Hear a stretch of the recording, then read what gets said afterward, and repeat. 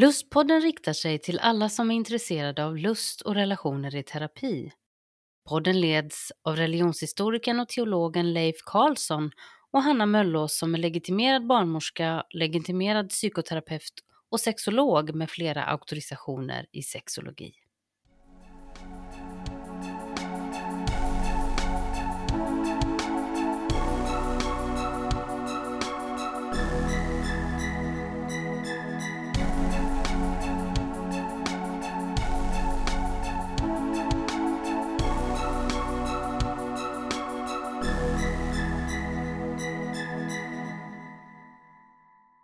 Dagens lustpodd är ett samtal med gästen Oliver Jähnke. Han skrev till Lustpodden om funderingar kring trans, HBTQ och om hur kyrkan kan bli mer inkluderande.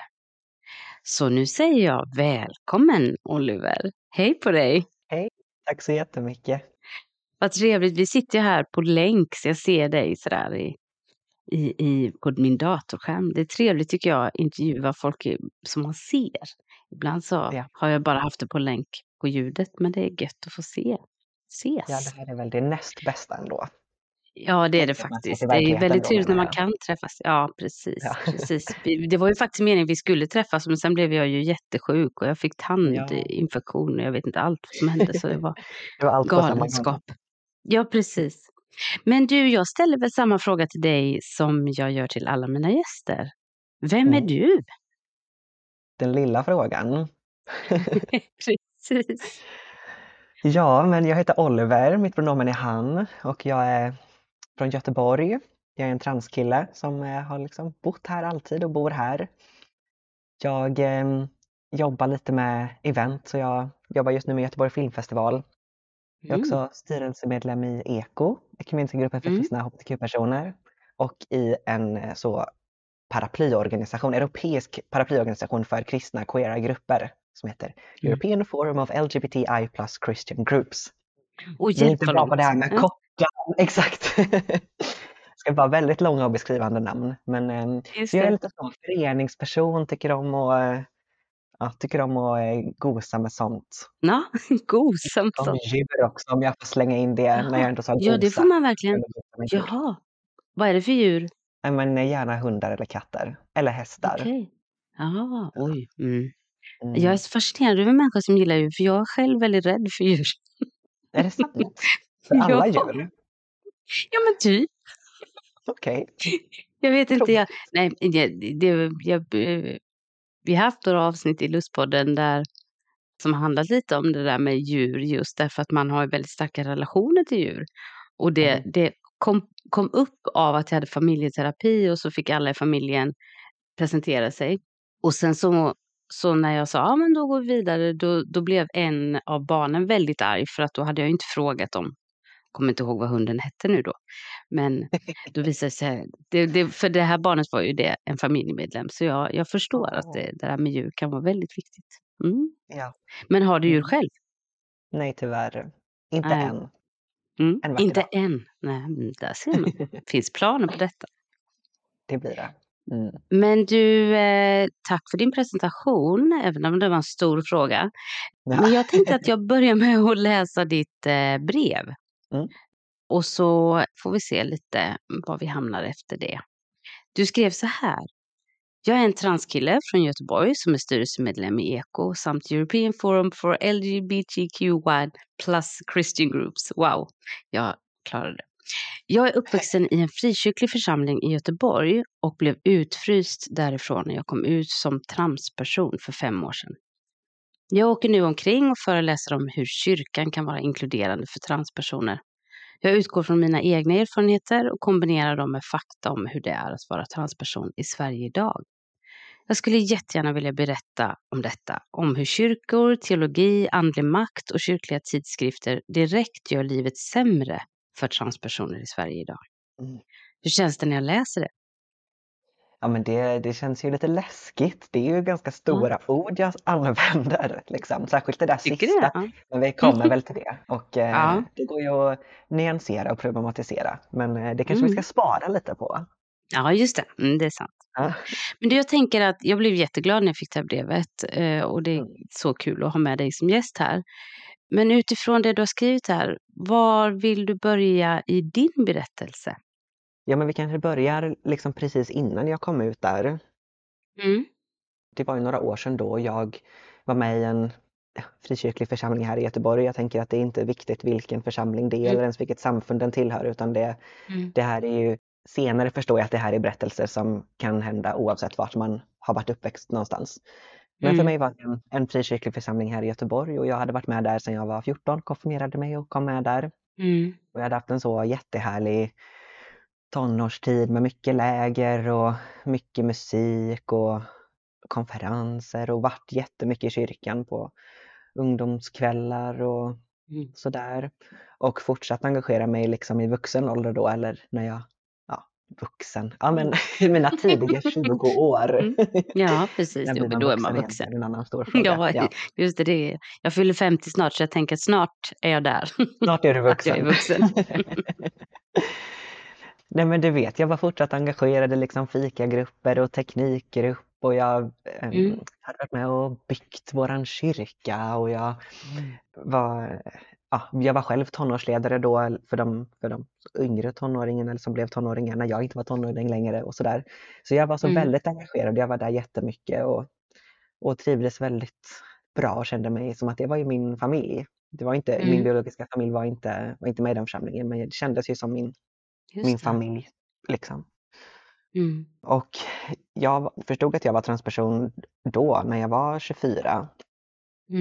Och det var ju såklart en jättelång resa som ledde fram till det, och det har jag ju nu i efterhand så förstår jag ju att jag har varit, eller att jag alltid har letat efter det här ordet och begreppet och liksom försökt förstå mig på vad det är som skapar den här dissonansen i mig.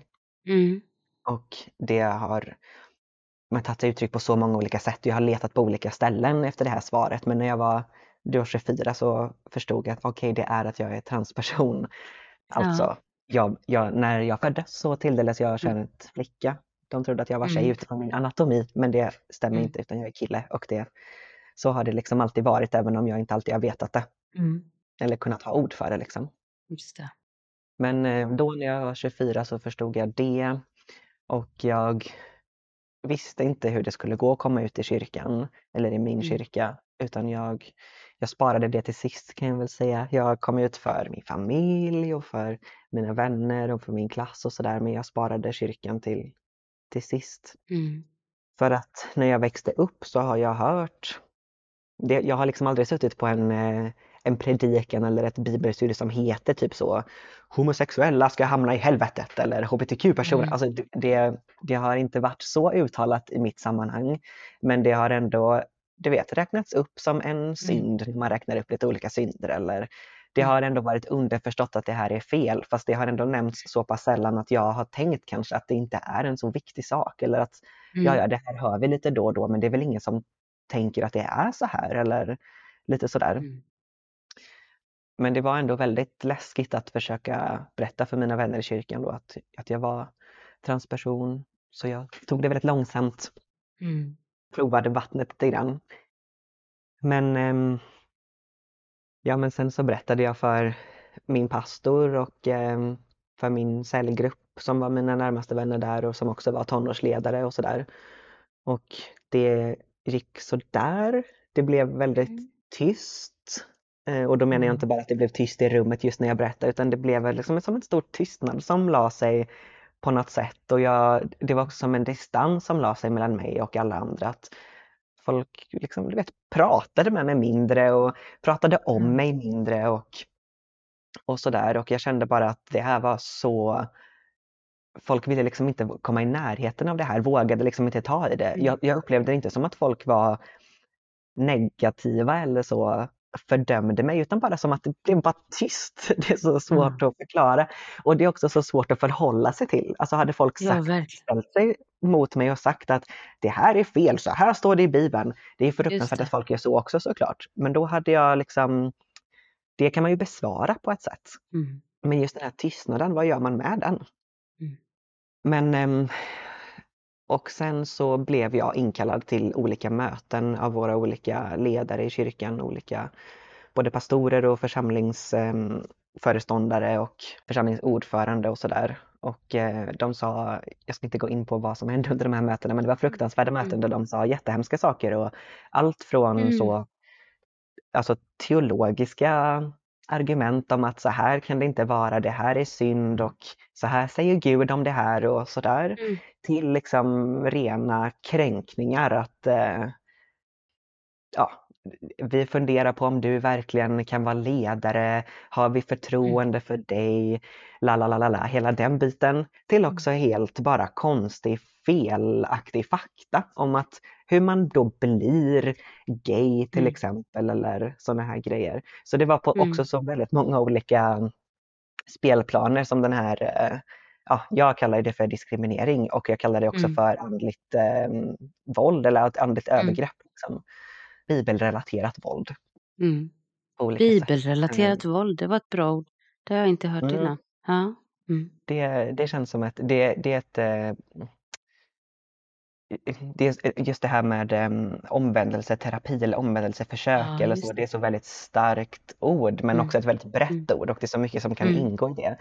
Och Just det. bibelrelaterat våld är väl en del av det, tänker jag. Smart. Men också att det kanske specificerar lite mer vad som hänt då. Det är Jag gemensamt. har läst lite, ursäkta nu avbryter jag dig, men jag Nej, det är bara tänkte, jättebra. jag har läst lite queer-teologi och där använder man ju begreppet terrortexter. Och det går ju verkligen att använda dem då i den här, det som du beskriver som våldet med hjälp av Bibeln då. Ja, väldigt bra begrepp. Verkligen. Och då får man tänka att det här var personer som hade känt dig då under väldigt lång tid. Ja, verkligen. Och det som var också väldigt svårt att förhålla sig till var att jag tror inte att de upplevde det, eller jag vet att de inte upplevde det som att de var diskriminerande mot mig eller som att de sa något dåligt till mig, utan de upplevde det som att de utövade sin religionsfrihet och som att de såklart ville mitt bästa och församlingens bästa. Så det är också svårt att förhålla sig till när någon inte ens förstår att de gör fel eller liksom hur det skadar mig. Ja, precis. Vad tänker du om det nu när du sitter här några år efteråt?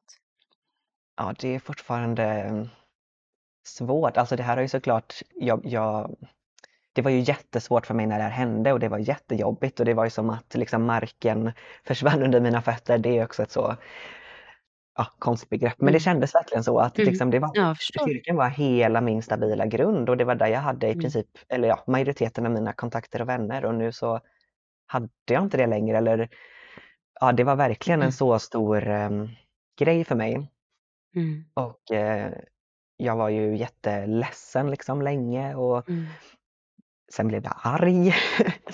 Och du vet, jag har gått igenom olika bearbetningsfaser då antar jag. Men nu känner jag mig, det känns inte så, jag blir fortfarande upprörd när jag hör det för att så får man inte behandla en människa.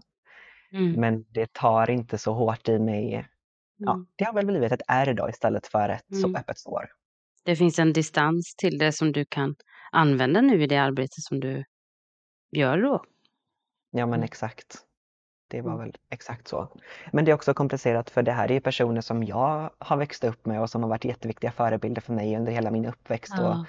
Och det är väldigt mycket personer i den församlingen som jag tycker väldigt mycket om såklart. Och som jag vet tycker väldigt mycket om mig.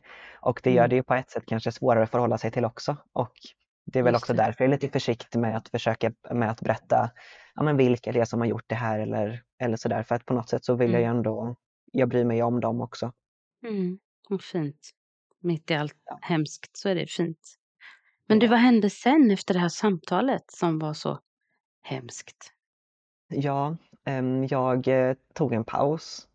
Jag sa liksom att nu behöver jag bara få vara härifrån lite grann. Så jag gick ur alla mina, eller jag sa att jag tog en paus från alla mina då arbetsgrupper som jag var med i och jag gick inte på gudstjänst och jag var liksom inte i kyrkan.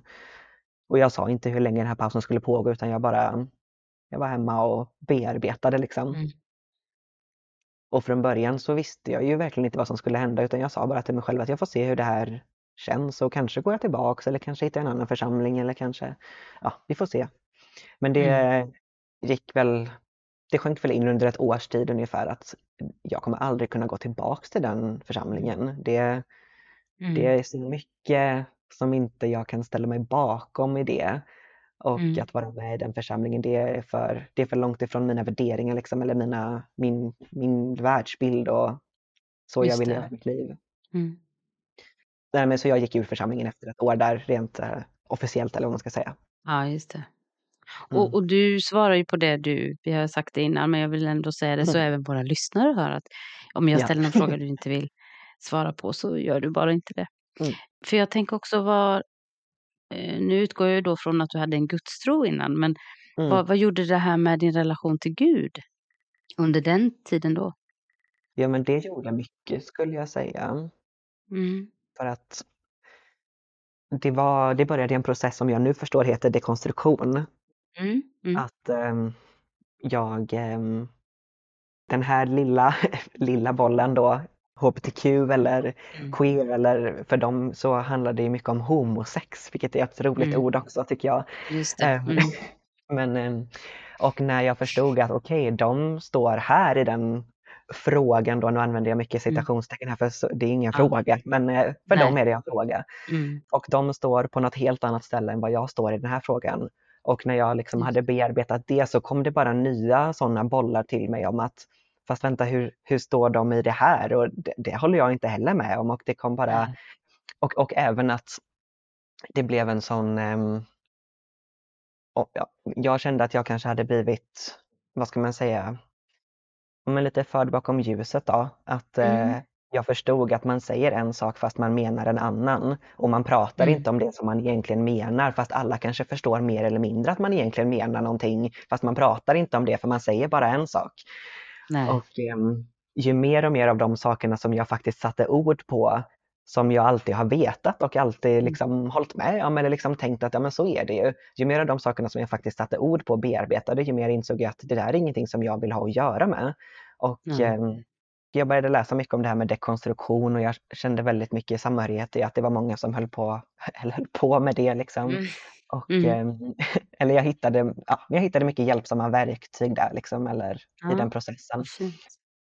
Och så tänkte jag länge så att men just nu håller jag på att dekonstruera, men så hörde jag ju också av folk som dekonstruerade att sen så kommer det en period av rekonstruktion också.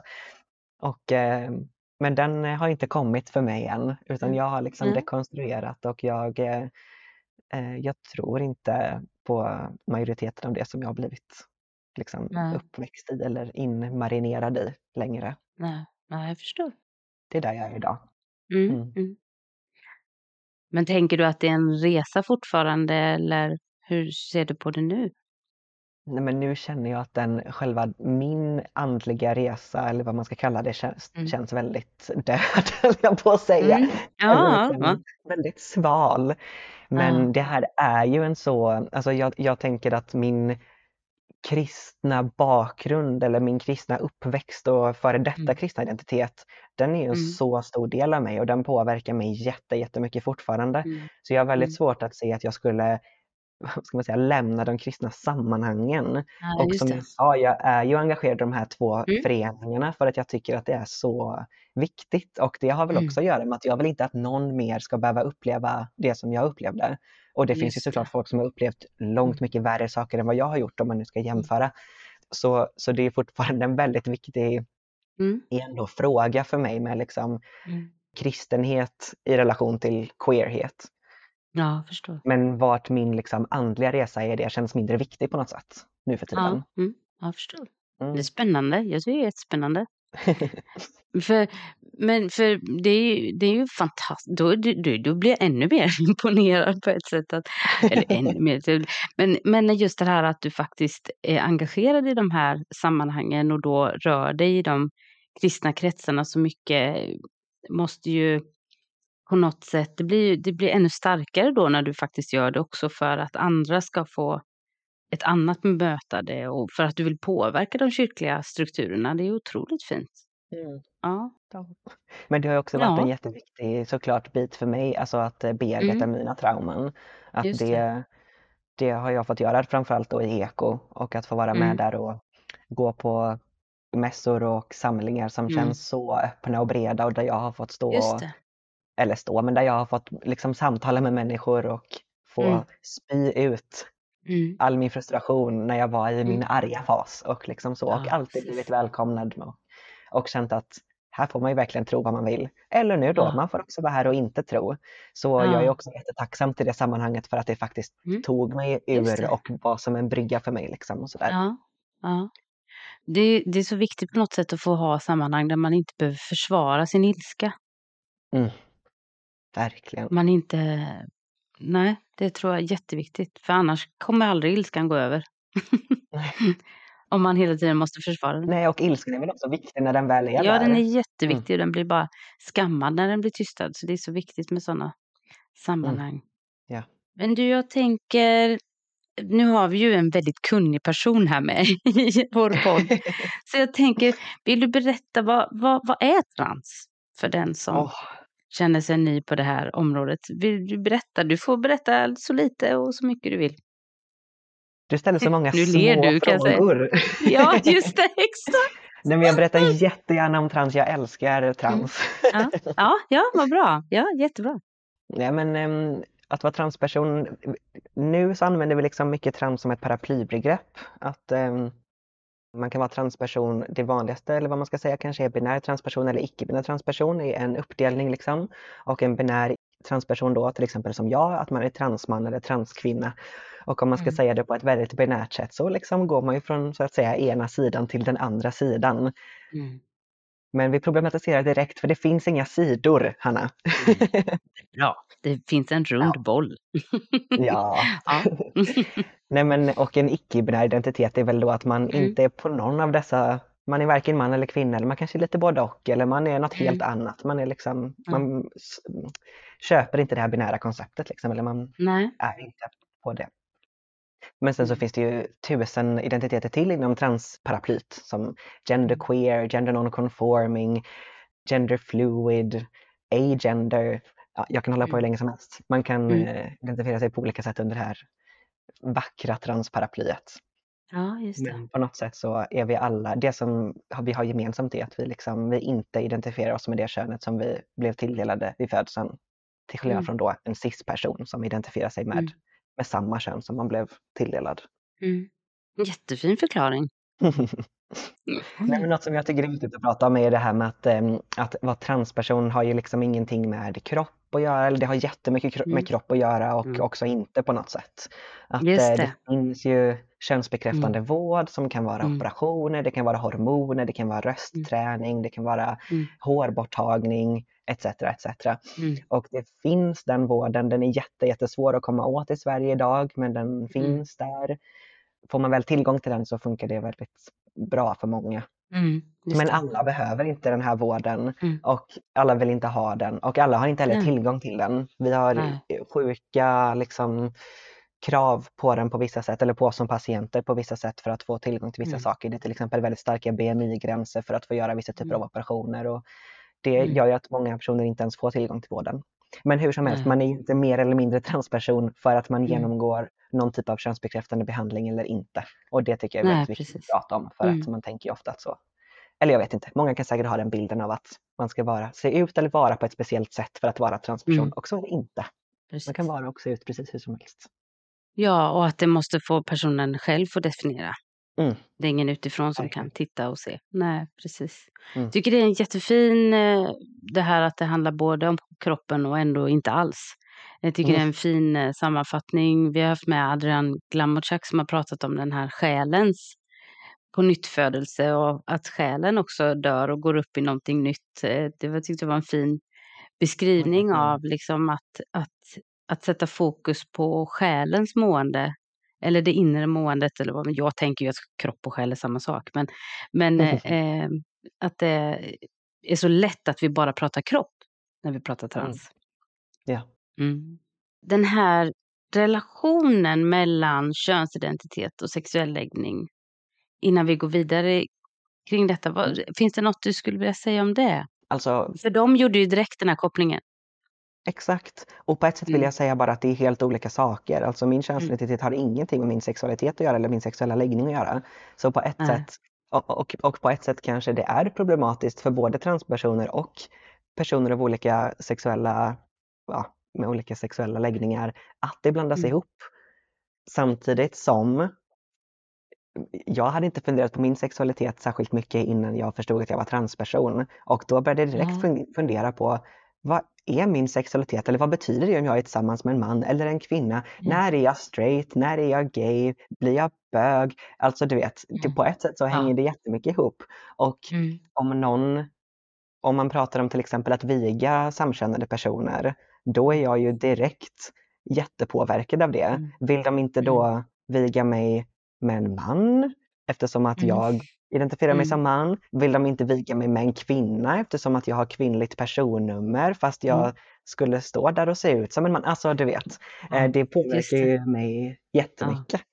Så frågan om samkönade relationer berör ju mig jättemycket, även om jag, så att säga, även om min transidentitet är väldigt långt ifrån att ha någonting med det att göra.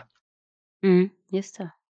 Ja, jag tycker det här är jätteintressant för att det är viktigt att skilja på det och samtidigt förstå att det på något sätt finns ett spänningsfält där det berör varandra, och det kan vara viktigt att bara vara ödmjuk inför.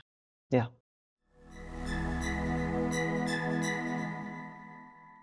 Där avrundar vi dagens samtal med Oliver och återkommer nästa vecka. Då kommer han samtala med oss om hans upplevelser om hur kyrkan kan vara en plats som kan vara bra för transpersoner, men där det också kan förekomma mycket andligt våld och förtryck som gör det mycket sämre för transpersoner. Han kommer resonera kring detta, men också ge bra tips på hur kyrkan kan bli en än mer inkluderande plats för alla personer och människor som vill komma dit. Ha det gott, så hörs vi då. Hej hej!